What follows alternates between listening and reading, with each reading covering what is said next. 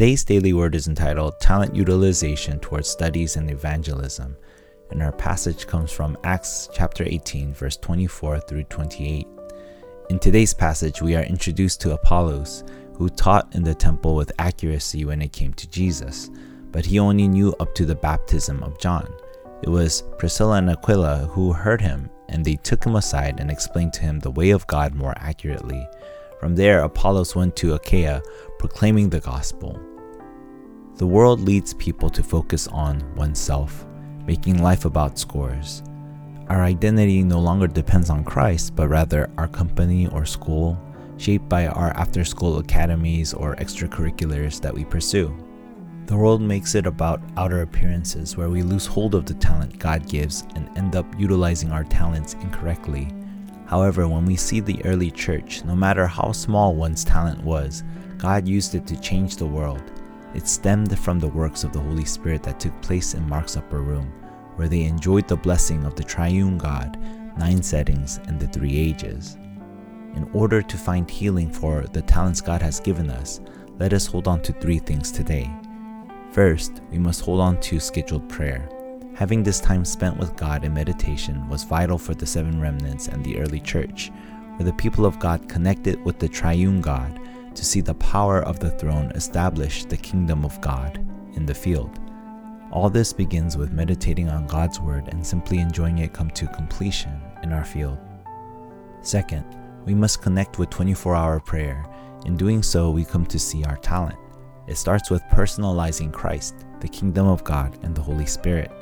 As we do so, not only do we discover our talent, but it is because of the gospel our talent becomes specialized. Just like Joseph, who was one of many slaves, we may feel insignificant in the world around us. However, it is because of the gospel given to us that we become the answer that our field needs.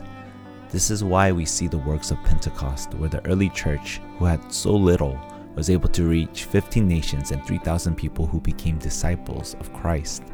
This was the good news that Paul saw and made it his custom to share the good news with synagogues in every city he entered. Third, we must not only connect with 24-hour prayer, but also 25-hour prayer, which is the works of God. It is by 25-hour prayer where we are able to transcend above our hardships, where what looks like hardship is not hardship.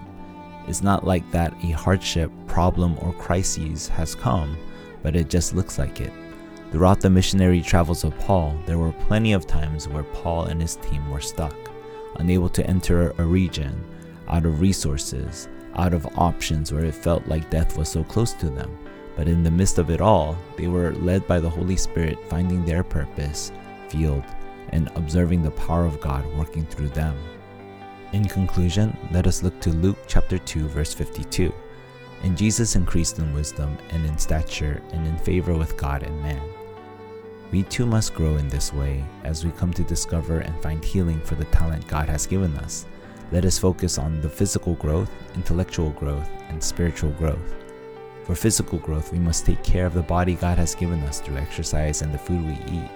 For intellectual growth, we must continue to increase in wisdom, having the mindset to learn at any age.